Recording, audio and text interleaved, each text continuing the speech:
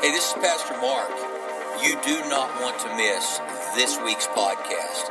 You're going to laugh till you cry, but it's good tears. They're good tears. So, man, tune in, listen to this podcast. It's going to inspire you, encourage you, and prayerfully help bring change that you desire in your life. God bless you. Thanks for listening. Good morning.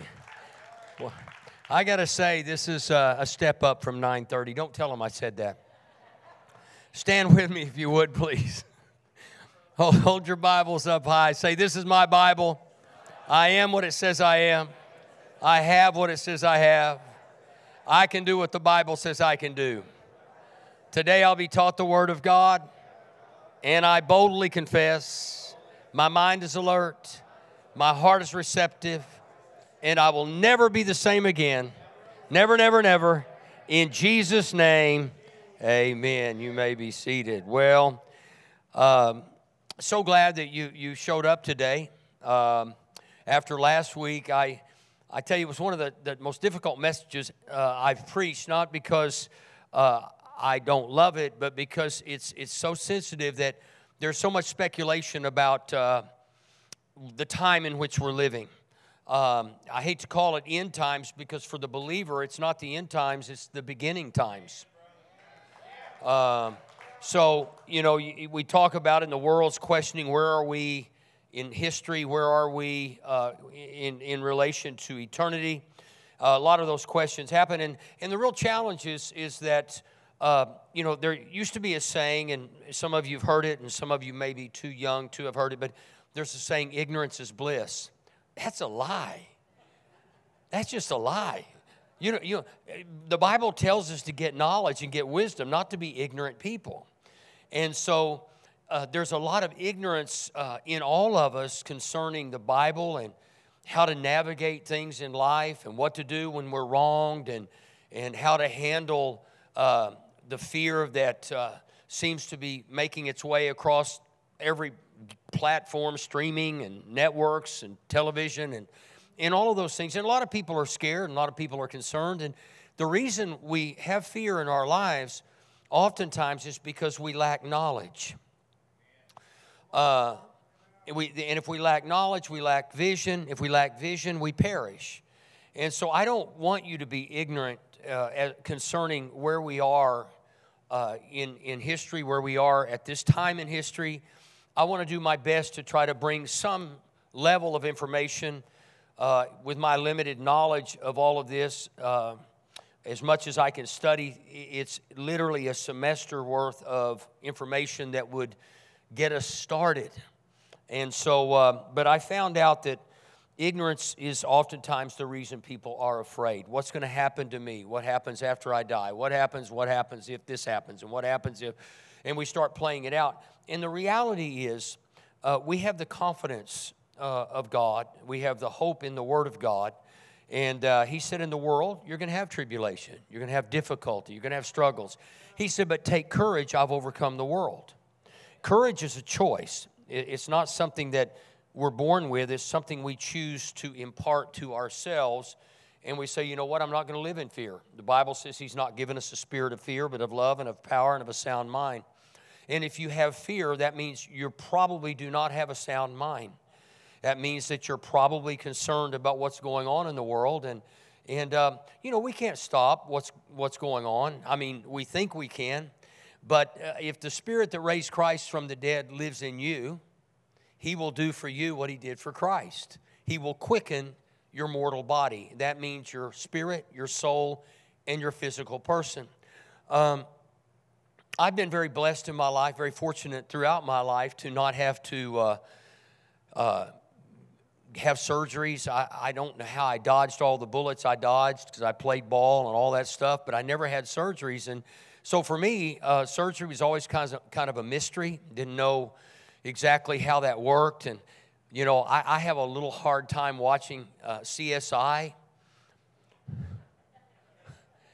when they're carving up bodies and pulling out body parts. You know, it just kind of freaks me out. But finally, I got to the place where I was having a difficult time seeing, and that was actually good on Sundays when I preached.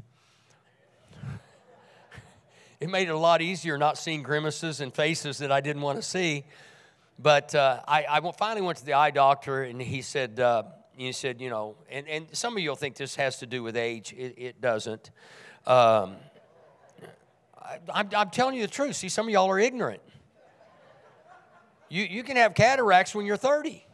So take that, all you young folks. He said, oh, everybody has cataracts. And he just said, yours are really pretty bad. And he said, but it's not a problem. He said, we'll do one eye. And I said, well, how long will that take? He said, about 15 minutes. And I thought, cool. But then as I started thinking about it, I thought, I preach for a living. And I thought, well, at that time, I thought, well, there are times I don't want to see you.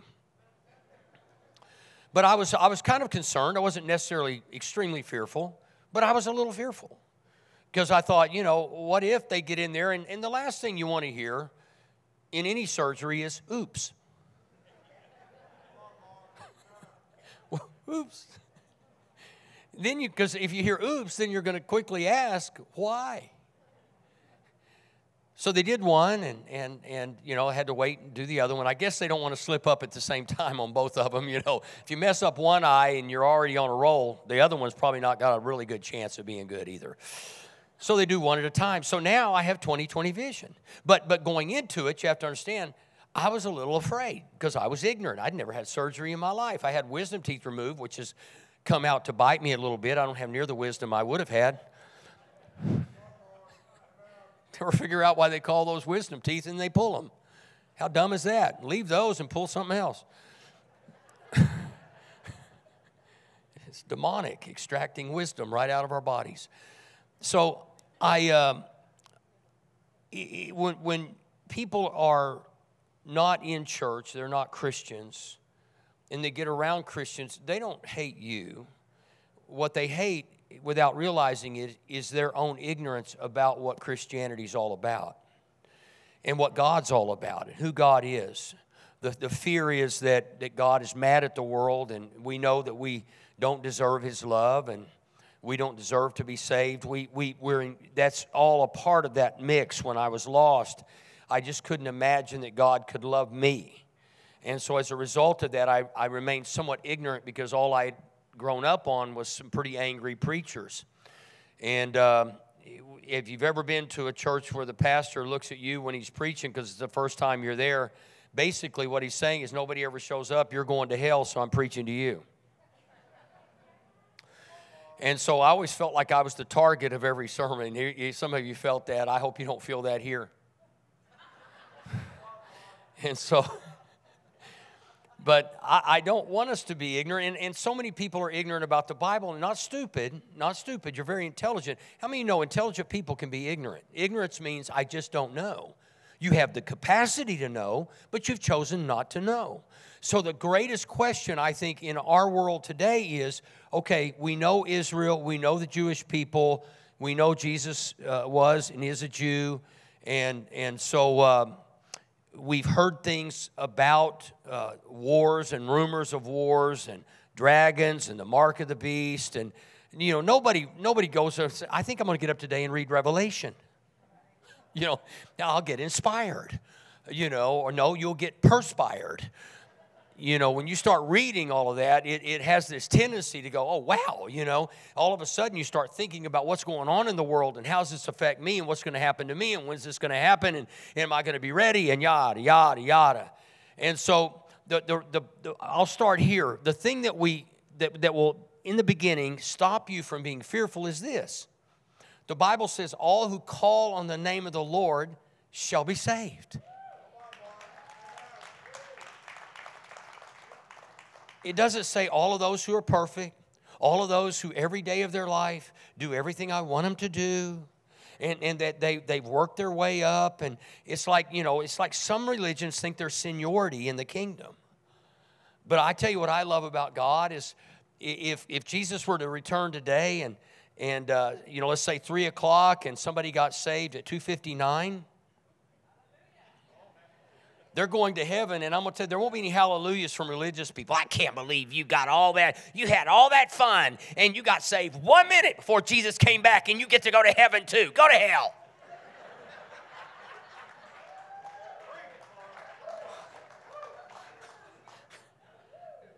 That's how you know religious people are religious. They get irritated when somebody's lived their whole life living the way they wanted to live and enjoying the debauchery. They get mad. It's like, you mean I've sacrificed my whole life. I went to church, I served, I gave, I did all that stuff. And you were out having all the fun, and here I am. Man, I'm thrilled. I want everybody to go to heaven. I hope there's a mass salvation about 1 minute before Jesus comes back. Like just a mass. And then I just want to hang out with all the religious people when we're at the gate, and Jesus is going, depart from me. No, anyway, so... It's just interesting to me. So today what I'm going to try to do is just bring just a little bit of information. I talked about the tribulation, and that scares a lot of people because they say, well, the Great Tribulation, and that's a 7-year period of time. And the focus on the first 3.5 years, really, it's not even going to look like the tribulation. According to some theologians, it's going to be a time of just it's going to be a little rough. It's not going to be bad, and then the last 3.5 years will get rough. But during that period of time, people can still come to Jesus. Why? Because Jesus said it's not his will that any should perish, but that all should come to repentance. So all the signs that are out there, all the things you're afraid of, are there to attract you to one who can save you. You see, you can't scare a Christian with heaven. If somebody's afraid of heaven, it's like, look, dude, you don't have to be afraid of one thing. I want to know, and I know the only reason Jesus didn't tell us the day and the time is we'd all go out and charge our cars up, and we'd buy Maseratis and not pay for them. You can tell I'm a car guy. I'd probably go get a Lambo and say, tell the dealer, it's all right, I won't have to make a payment. Jesus is coming back next Wednesday. And just drive the fire out of it. You know what I'm saying? So anyway, somewhere in here, I'm going to get started. In the last days, there will be people loving Jesus. They will get a bulldog grip on the truth and say this: Jesus Christ is Lord. He's not just somebody else's Savior. He's my Lord. Christians are not saved because they endure. You're not saved because you're like strong and you made it through. That's not why you're saved. Listen to this. They endure because they are saved. You endure because you are saved. And that spirit that raised Jesus from the dead also lives in you. And so you don't have to sit around wondering, what if? And some of y'all have had a bad week, a bad day. Some of you, it's been a decade. And you're really questioning, how's this going to play out? Because I've been bad for a decade. Now, this is not a time for a spouse to elbow another spouse. So are you listening? This is a time for you to embrace what I'm saying here is that Jesus said, I'll never leave you, I'll never forsake you. And that if we really have fun with the Bible, understanding the Bible is your friend. It's not a book of rules to destroy your faith in your life. It's a book of information to restore your hope and faith. And so we don't struggle like those who are lost because we have hope, unlike those who are lost.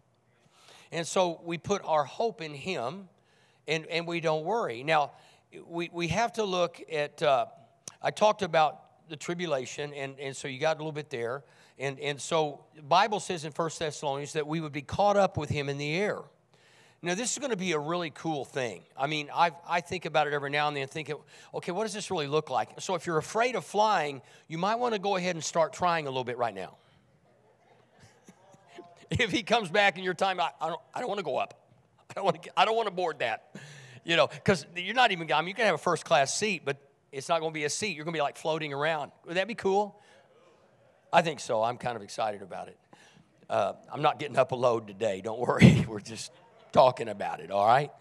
And so we'll be caught up with Him in the air. And some theologians believe that we'll come back down and reign with Him. Others believe we'll be caught up with Him and then go up to heaven. And then the millennial reign will happen. And during the millennial reign, that 1,000-year period of time, which we need to understand may not be a literal 1,000 years. Now, this is maybe insignificant to some of you, but as I was studying this, I found it real interesting because in 2 Peter chapter 3, he says that a day in his world, in his eyes, a day is as 1,000 years, and 1,000 years is as a day. So when we talk about the 1,000-year reign, we don't know that it'll be a literal 1,000 years. What's important about this is that during that period of time, there will be Jews that are not saved, and this is the debate going on behind the scenes that some of you may have heard and some of you may not. The question by religious people is, why are we helping Israel? They don't believe in Yeshua. They don't believe in Jesus. Now, there are some Jews that do. They're called Messianic Jews. I had an attorney who was a Messianic Jew, one of the most brilliant guys that I've ever known. And so we've oftentimes looked at the Jewish people and say, well, why would we want to stand with Israel? Number one, God says to, and those are his chosen people. And what happened was, in the Bible times, we have the same issue today, that the Jews didn't accept him, as you know, and here Jesus is, Son of God, because they expected Jesus to come to earth and destroy the Roman Empire, who was dominating the Jews, who were over the Jews. So when Jesus came, the reason they didn't believe in him was because he didn't do what they expected him to do, which was flip over the Roman Empire, let the Jews rise to power. That was what their expectation was. So that's the reason the Jews still don't believe Jesus has ever come. So they can't believe in the second coming because they missed the first time he came. So the question has been, what do we do? Well, we support the Jewish people. During that time, now I don't know how many of you have ever had a bicycle evangelist show up at your house. Now, I'm not trying to be cruel at all. I'm really not. But Jehovah's Witnesses, which according to my professors, they have their own, the Bible, and it's the worst translated Bible in the history of Bibles. And so they believe, they will come to your door and they'll say, well, you know, you need to really work at this because only 144,000 people are going to heaven in the book of Revelation. But really what that's referencing is that there will be 12,000 from the 12 tribes of Israel that make up the 144,000 who convert from pure Judaism to Christianity. That there are guaranteed 12,000 from each tribe is going to convert and believe in Jesus, okay?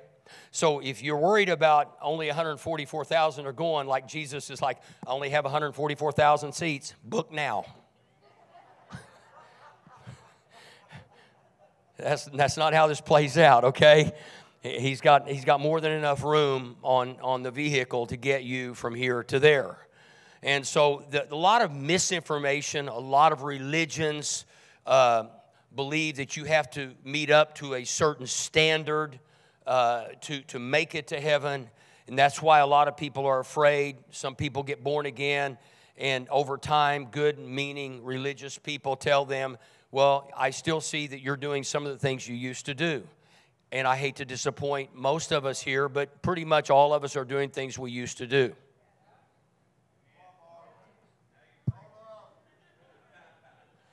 No, we're not, Pastor. Yes, you are. You're lying to yourself. I mean, I'm still working on stuff right now that I'm just like going, how long is this going to take? I've been trying to shake this thing for all the years I've been alive. I'm working on it. And just when you least expect it, something else, it's like being at Incredible Pizza, that little game where they pop up and you hit it with a mallet. These keep popping up. Boom, I hit that one. And you keep trying to hit on the things that are messing with you. And I wish I could tell you, here's the deal. I hate to disappoint some of you A-type people who are working toward perfection. I appreciate you. But the only way you're ever going to be perfect is if you see yourself as better than the rest of us. But in the eyes of God, you're so far from perfect, it's coast to coast. And so what I'm trying to do is encourage you before I tell you what's about to happen. Because we get caught up on, you know, is this the end times? Is it really that bad? I'm thinking, I wish it was. I mean, I'm telling you, I've already put in my order for a horse. Because Bible says Jesus is coming back on one. I said, let's just saddle up. Yeah. Can you imagine? I mean, like a cartoon. We're like in the air. The horse is galloping and there's nothing under us. Think about how smooth that ride's going to be. So I get excited about it only because I understand I don't get to go to heaven because I'm all that in a bag of chips. I get to go to heaven because He is. And that I put my faith in Him, that you put your faith in Him. This is not about how good you are. Now, I want you to be good. I do. And God wants you to be good, but He wants you to be good for you. He wants to bless you. He wants to take care of you. And if we're obedient, the Bible says the willing and obedient shall eat the good of the land. So my desire to be obedient is not so I get to go to heaven. My desire to be obedient is because I want to bring heaven to me. And when I'm obedient to Him, He said, I will bless you coming in and going out. You'll be the head and not the tail, above only and not beneath. Though your enemies come at you from one direction, they'll flee in seven. Come on, somebody. We're sitting around here begging Jesus to take a hangnail away. My finger hurts. The devil laughs. It's like, is that the best you can believe for? Listen, you got to understand for a preacher, and I'm not sure about some of y'all, because I think Saturdays are hell's last attempt to keep us from Sunday. No, I do. It's like every Saturday. I don't know about you, but on Saturdays, I prepare for Saturdays and hope for Sundays. Because Saturdays when all hell breaks loose. I had the worst day yesterday of all year. I'm still smiling. This is not a sympathy preaching. I'm just telling you, at the end of the day, Susan looked at me and I said, God has so much faith in me that I can deal with this minutia and still get up tomorrow morning with a smile on my face. And this is not hypocrisy. This is not fake. This is real. Like, bring it on, devil. Is this the best you got? It just irritated me. I thought, you're not taking the words out of my mouth and the strength of God out of my heart. I'll stand up and preach stronger than ever. I will take you out. But there's so much fear in the world due to our ignorance, not realizing that we have the very authority given to us by the Son of God who was raised from the dead, and He's empowered us to walk in authority. As a matter of fact, throughout the Bible, you'll see this, and I'm going to read this to you. We read the Bible without really understanding what is powerful. The number 3, the number 7, the number 12, number 8, the number of man, which is fallen. And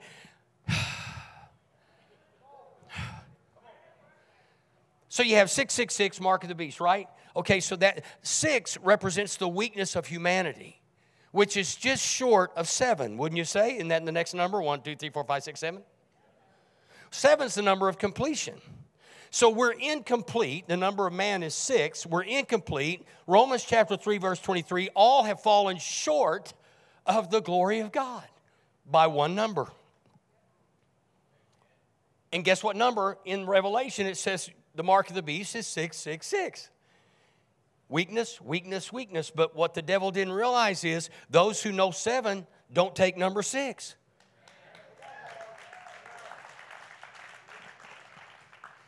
Now, I'm trying to put a semester into 35 minutes.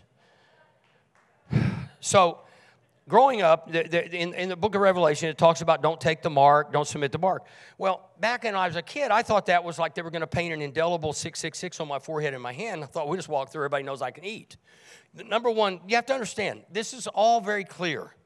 Bill Gates has bought up more farmland than any American. The whole idea is if you can buy up farmland and you can control people, the best way to control them is through food. Because everybody gets hungry. We need food to sustain ourselves. So this brilliant idea way back in the Bible was written that unless you have the mark, my mom used to say you won't eat, but you have to trust God, so don't take the mark. Well, now what we don't understand is this, that this is already being tested. The pandemic was not an accident, folks. I don't care what side of the aisle you're on. I don't care if you're Republican, Democrat, Independent, whatever you are. But the whole idea was to see if they could control society. Now, please don't miss this. This was a whole thing. That's how come I said, you know what? I apologize to you as a pastor for ever shutting down because I'll never do it again. Take me to jail. I am never going to bow my knee to this again. Because this effort was to control us. So what they found out was, wow, we got some control. So now you buy up farmland, you start planting, and the only way you're going to get food is if you have a chip in your hand or a chip in your forehead. Now, don't freak out on me. Don't leave. Next week, I'll preach something that will make you really happy. This ought to make you happy because I got to tell you right now, I'm preparing you. What if you didn't know about this? What if no preacher ever talked to you about this and that day comes and you go, why didn't anybody tell me? I'm telling you now. I don't want to tell you now, but I'm telling you now because my mother ingrained this in me as a kid. Used to scare the out of me, the Jesus out of me. And so now what I'm telling you is this is already in the making. Listen to this. 3 Square Market, a tech company based in Wisconsin, and a popular self-checkout devices. They create these things at the supermarket. You know, you're scanning stuff and barcodes and all that. Okay, you got that, right? It's really cool. Because I used to be a checker at Safeway when I was a kid, and we had to enter every number. Oh, man, it was weird, man. Well, now all you do is you go in, they go beep, beep, beep. And you've been there, right? I don't know what grocery store you're going to. If you're going to one that doesn't do that, that's probably fresh food. Yeah, that's the one you want to go to right there. No electronics. That banana just came off the tree, and that tomato just came off the vine. And so I don't like self-checkout. I'm just going to tell you right now. Let me tell you why I don't like self-checkout. I'm taking somebody's job. Susan every now and then goes, go self-check. No, I want somebody to have to do this for me. They need to make money. And everybody going through self-checkout thinking, this is the greatest thing since sliced bread. No, it's not. People they're not employed. I don't clean my table off at the restaurant. You say, well, you're a bad preacher. No, I want somebody to have a job. If I take and wipe the table down for them, guess what? Somebody's not going to have a job. Some of you now are feeling free. Praise the Lord. You mean I can stop? You have my permission. So, listen to this. This same company building these checkout devices chipped 100 of their employees in 2017. 2 other tech companies, Epicenter and Biotech, both based in Sweden, have also chipped at least 150 employees and individuals since 2015. You say, well, that's cool, because here's what happens. You no longer need a key card to get into through the gate. You don't have to get it to go into the office. As a matter of fact, they have so defined this that you can literally go get concessions, go to the machine, wave your hand in front of it, and it'll come out. And in Dubai, you can literally walk in a store in Dubai. They got your card ahead of time. You walk in, and on the way out, it rings up every one of your items when you walk out. You don't even go through a clerk. Now, if this is not freaking you out, man, if you're high right now, I've really got your attention. So, wow, dude. This is really freaking you out, isn't it? I'm just like, whoa. You will be saved today.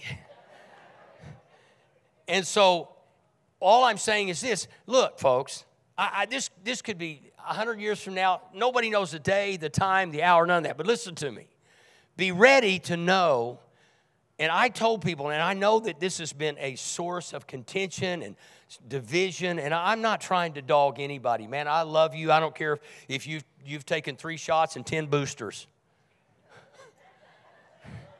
I'm going to tell you, they're revving you up right now. Boost me, boost me. But I will say this. Do not take a chip.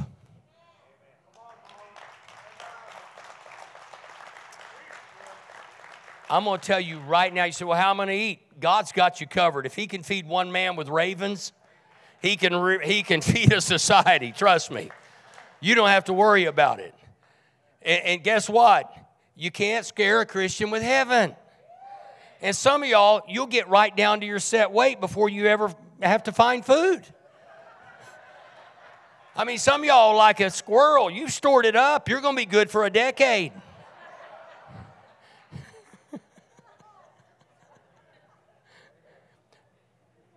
I know some of you are taking this personally right now. He's talking to me. How mean is that, preacher? Look, I can't see what you're carrying. You're sitting down.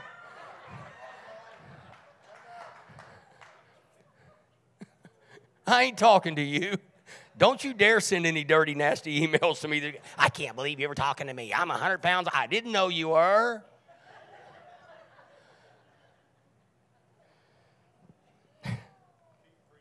I'm trying. Doing the best I can. Pray for me. Okay, let me get over here some good news for you.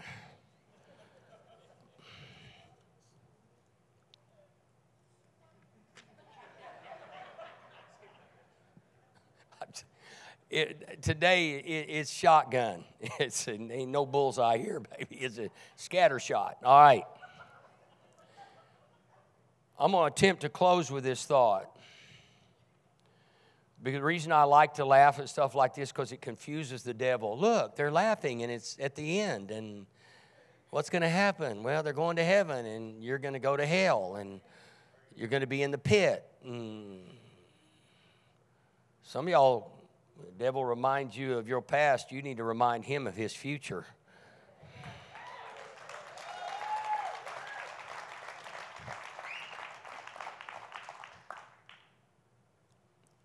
There's a fable.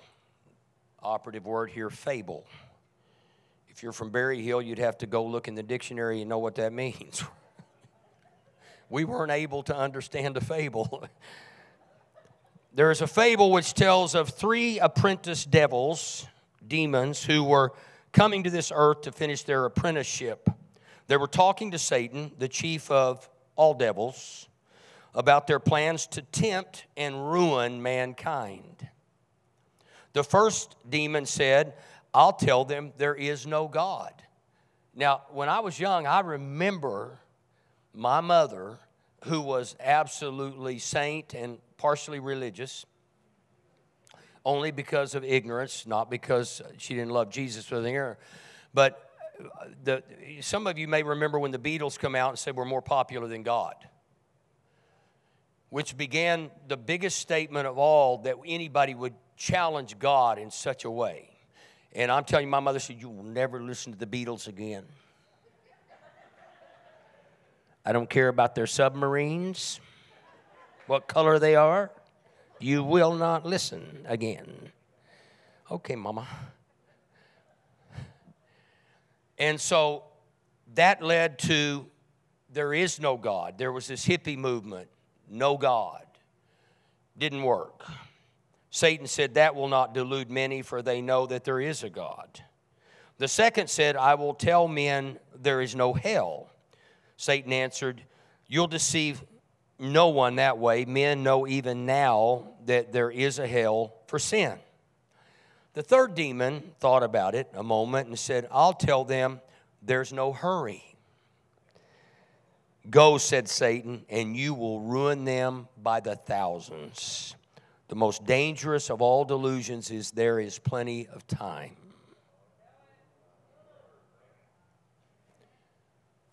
You see, we ought to wake up every single day and say, today is the day the Lord has made. Yesterday is history. Tomorrow's a mystery. Today is what I have.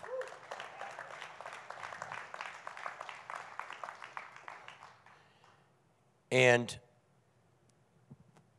in 1 Corinthians, I believe it is,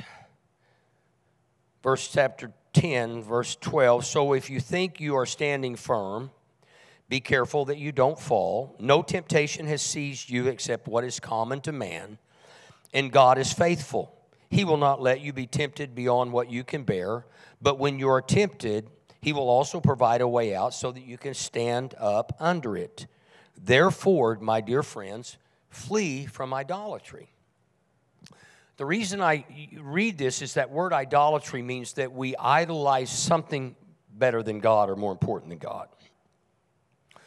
And that we need to understand we get sidetracked, and we live in a world that's so wonderful. I mean, it's so incredible, all of the modern day conveniences we have. I don't even think we stop to think about it. And it's amazing that when I was growing up, we had vehicles, and we called it 3 on the tree, 4 on the floor. I mean, everybody knew how to drive a stick shift. These kids today don't even know what a stick shift is or a landline. Everything's automatic. And we had a very special kind of air conditioner in our cars. It was called 470, 4 windows down, going 70 miles an hour.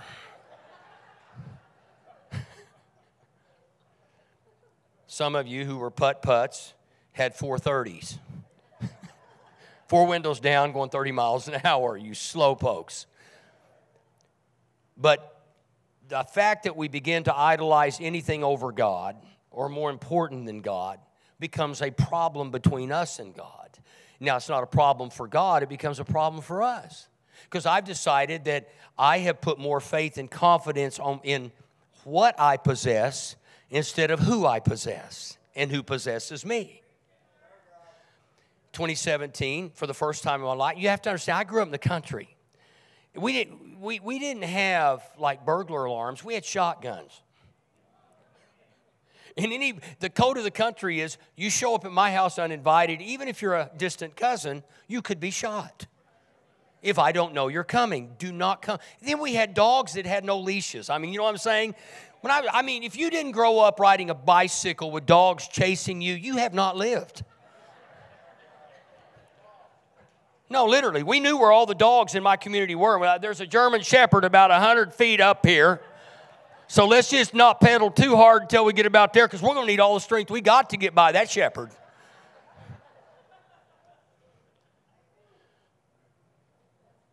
Anyway, 2017. For the first time in my life, my house was broken into. I lived alone. I thought I had lived in a good neighborhood. Come to find out, there's no such thing as a good neighborhood nowadays. We're all equal. And so my house gets broken into, and I collected a couple things. I collected guns, and just so some of you know, I got some guns back. I just want to highlight that if you're thinking about visiting me again. And so I had a gun collection, I had a watch collection. Those were just 2 things I liked along with cars. Well, guess what they stole? My guns and my watches. Now, one of my watches was very important to me, and probably too important to me, because for my 50th birthday, which was about 3 decades ago, I looked pretty good for 80. And so they took those, and one of the watches was a Breitling, a Bentley. It was a $10,000 watch. And I know preachers aren't supposed to talk about that, but I am, because I didn't buy it. How foolish of him to buy a watch. How narcissistic. No, I just had some friends that really liked me to the tune of 10 grand. And you say, those are pretty good friends. No, because they could have spent 20. See, I know how much money they had, and I thought, you cheapskates, you could have doubled this watch. And so when I evaluated the damage, first off, it felt very weird, but I realized I really missed that. And then I had a college ring, and that may not be big to most of you, but I grew up in a very large family. I had like 30 cousins. Most of y'all, you don't want 30. So I said, well, I don't have any. Trust me, you're better off. And so I had all these relatives, and so, I just prized some things. I just liked them.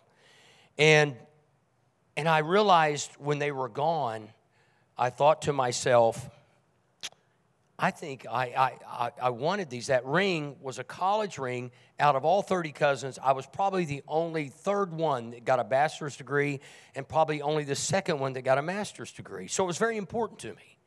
And that was stolen. I always wore it, but I left it at home.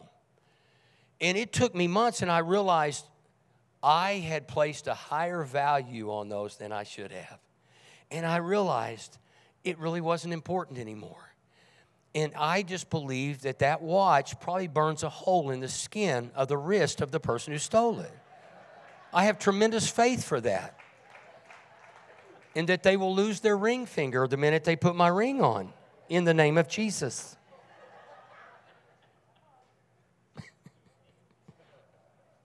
Forgive me, Lord, for I have sinned. But I learned a great lesson based on a loss that I thought was a great loss that really wasn't a great loss at all. I have determined in my life that all the bad things that happen to me will either destroy me or educate me. I've chosen to be educated instead of destroyed. And that to me says to this, going back to where we are in history and in time, that God is always using things the devil means for harm to discourage us, to distract us, to depress us. And you see, there's one thing in life that you and I can control that controls absolutely everything else, and that is our attitude.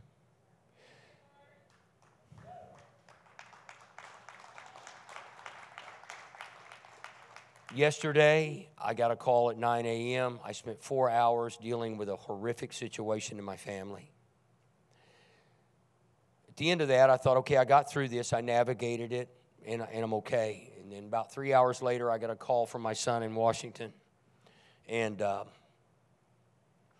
it was strange that he was calling me on a Saturday. Everybody knows I get ready on Saturday to preach. And I said, he said, Dad, I said something. He said, I'm calling for something. I said, well, then you're calling about, I explained what it was. He said, no, that's not it. He said, I've got worse news than that. Bring it on. Well, my precious grandson in Seattle was going through a very difficult time. They took him to the doctor, and he was diagnosed with a diagnosis that didn't want to hear. My son starts crying. I start crying with him. And I thought, Susan's standing there, and I said, you know what? She's very empathetic. And I just looked at her, and I said, you know what? This is opportunity. I told my son, I said, son, let me tell you something. I believe in miracles. And I'm standing for a miracle. I said, I'm not going to pray for anything. I'm standing for a miracle. And all I'm saying is this, that we often look at other people and we think they've got everything going for them. Everything's together. And I would never, I'm telling you this only because I want you to understand that none of us are exempt. The Bible says rain falls on the just and the unjust. But the just know what to do with injustice. The just know what to do with attacks. And let me just tell you something. Years ago, this happens on Saturday night. My precious daughter who moved back from Miami, who loves Jesus now with everything in her, didn't care too much for Jesus. During a period of time, I got a call at 2 in the morning. Saturday night, Sunday morning. Hello. My son called and said, I'm at the hospital with Evangeline. She was deeply depressed, and she called him and said, I'm ready to drive my car off a bridge. So he takes her to the hospital. 2 in the morning, I'm with her. Stayed with her till 6. Said, I'm going to go home and shower, and I'm going to preach. You see, the devil wants to steal, kill, and destroy, and you don't have to allow him to. And I said, I'm not going to bow my knee to that. Well, guess what? Today, my daughter is here at first service, second service, living for Jesus, loving Jesus. Very fortunate that it came out the way it did. But here's what I'm saying to all of us. You've got one life to live. It's not a soap opera. You got one life to live. Make the most of it. Don't let the thief steal one day. When you start feeling down, stand up. Rise up and say, oh no, devil. No. The spirit that raised Jesus from the dead lives in me, and I will not allow you to keep me down. I will not lose hope. I will not lose faith. God's not finished with me. I'm going to live my life to the full. What happens is when we remain hopeful and we remain in faith, it is a testimony to the greatness of God and our relationship with God, and it glorifies God. When the bad times get bad, we serve a good God, and we rise up and declare to the world, the thief comes to steal, kill, and destroy, but he will not have my faith. He will not have my hope. He will not have the glory of God. It's easy to be a Christian when everything's going well. Oh, praise the Lord, I got a new car, I got a raise, I got a bonus. I'm a believer now. No, when things go bad, it's time to rise up. I'm a believer now. People look at you and say, how can you be happy? Because He rose from the dead. He took my sins. He has promised me salvation. He's promised me eternity. I'm not giving up a day to the devil. I'm not giving up a minute to Satan.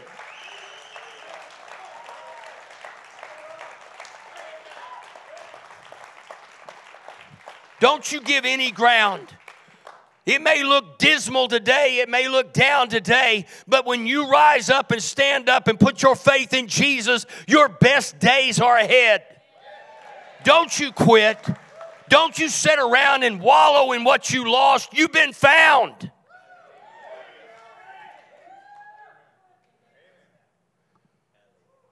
takes tenacity.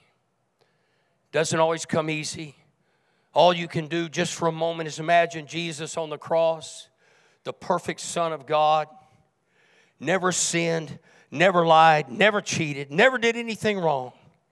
He could have easily been hanging on that cross and looked down and said, every one of you are liars, and I'm getting ready to bring some angels here. I'm getting ready to clean your clock. I'm getting ready to come down from here with a vengeance. You don't know what you've done.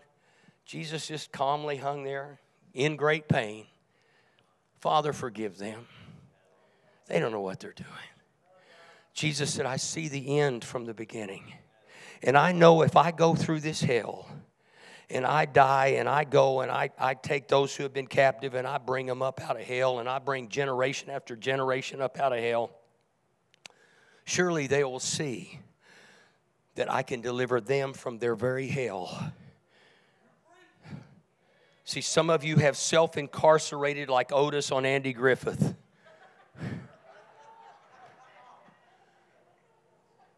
You get blessed and you march yourself into the cell in the weekend to sleep it off. You have imprisoned yourself by your thoughts, your doubts, your unbelief. Nothing's ever going to come out right. Let me tell you something. What the devil meant for harm, God's going to turn for good.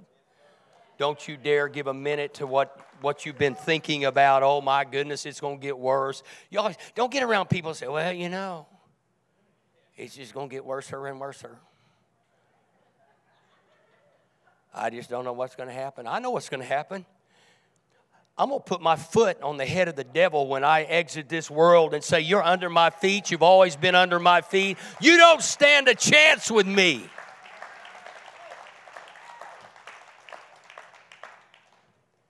See, some of y'all have been convinced that you don't want to talk to the devil. Jesus did.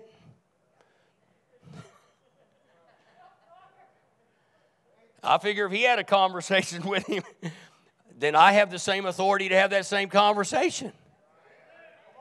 Don't be afraid of the devil. He's already lost. I mean, it's old news. He's lost. And he knows he's lost, but he doesn't want you to know that he's lost. That Jesus has already defeated him. That life and death is in the power of your words. Don't go around talking about your problem. Go talk about the one who took care of every problem you're ever going to have in your life. He's already paid for it. He's already got an answer for it. Some of y'all don't have anything in your bank account right now. You need to lie to the devil. Just tell him, man, I cannot believe we got all this money. Honey, what are we going to do with all this? And your wife will look at you and say, you hiding money? Say, no, honey, I ain't hiding money. I'm just talking to the devil right now and telling him he thinks we're broke, but I got to let him know we got so much money, we got to figure out what to do with it. And your electric's about to be cut off. You just need to start declaring, oh, no, it's paid for. It's already paid for. When the lights go out, say, oh, how romantic. Get those candles out. We've been needing this for a long time.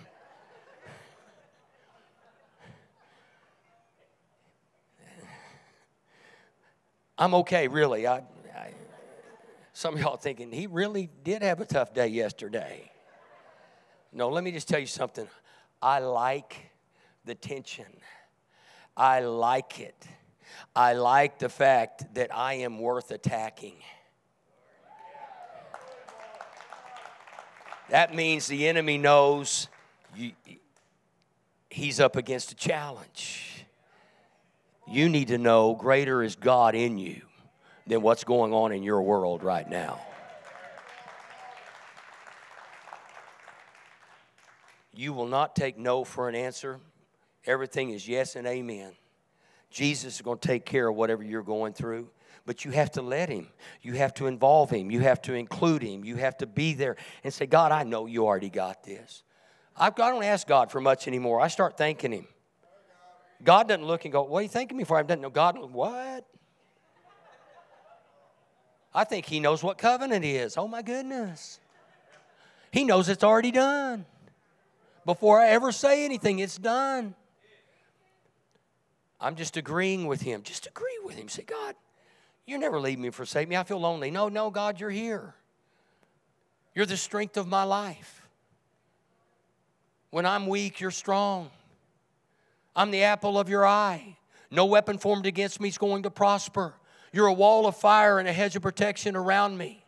Everywhere I turn, I have favor. For you bless the righteous. You surround us with favors with a shield. God, thank you. When you're going through a tough time, be tougher than the time. Be stronger. God's not done with you. If he was, you'd stop breathing. Don't do it right now. Kind of ruined my sermon.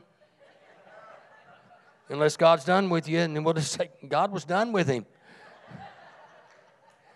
He didn't die. He just finished his race.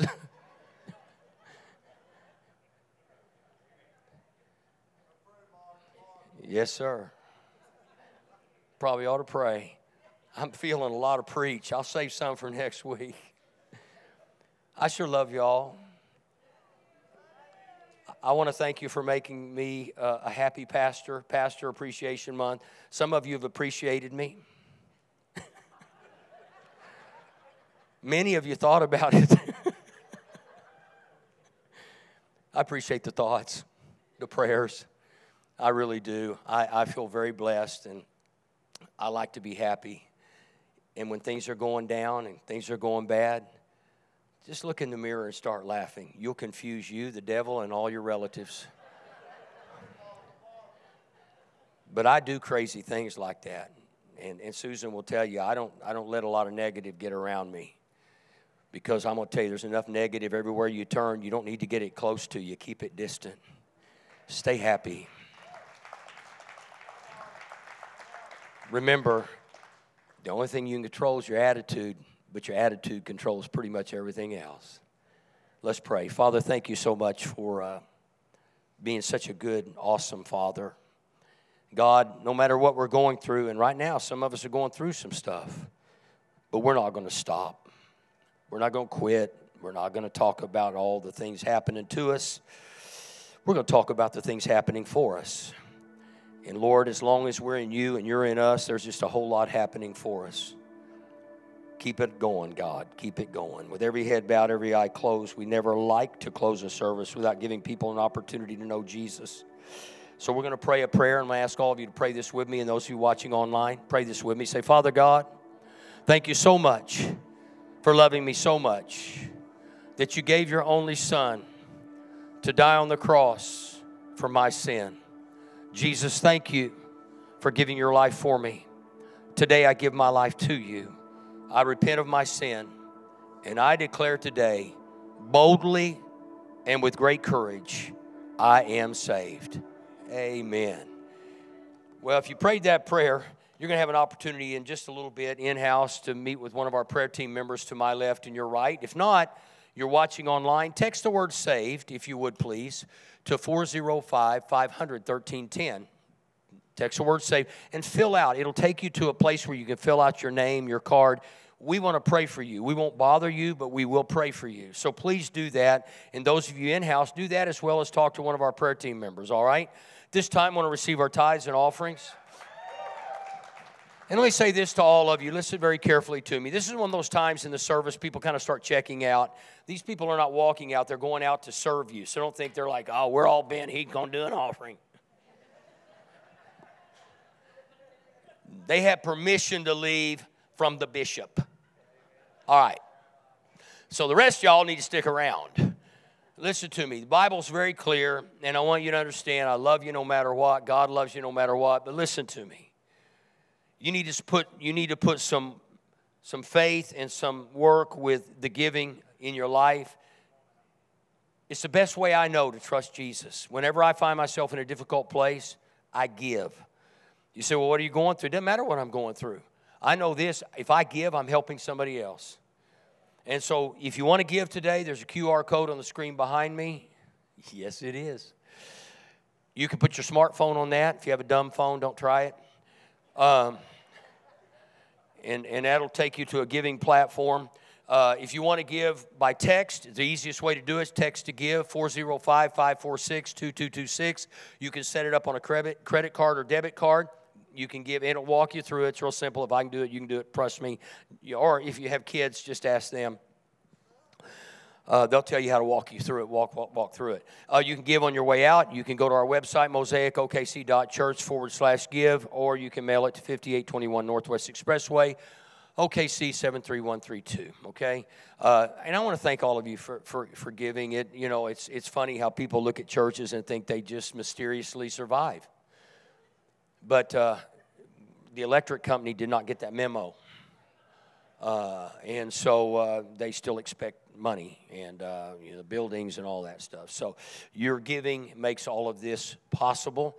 And I believe in the months to come and certainly the years to come, you will see an explosion here and an expansion here because people want to hear authenticity and the truth.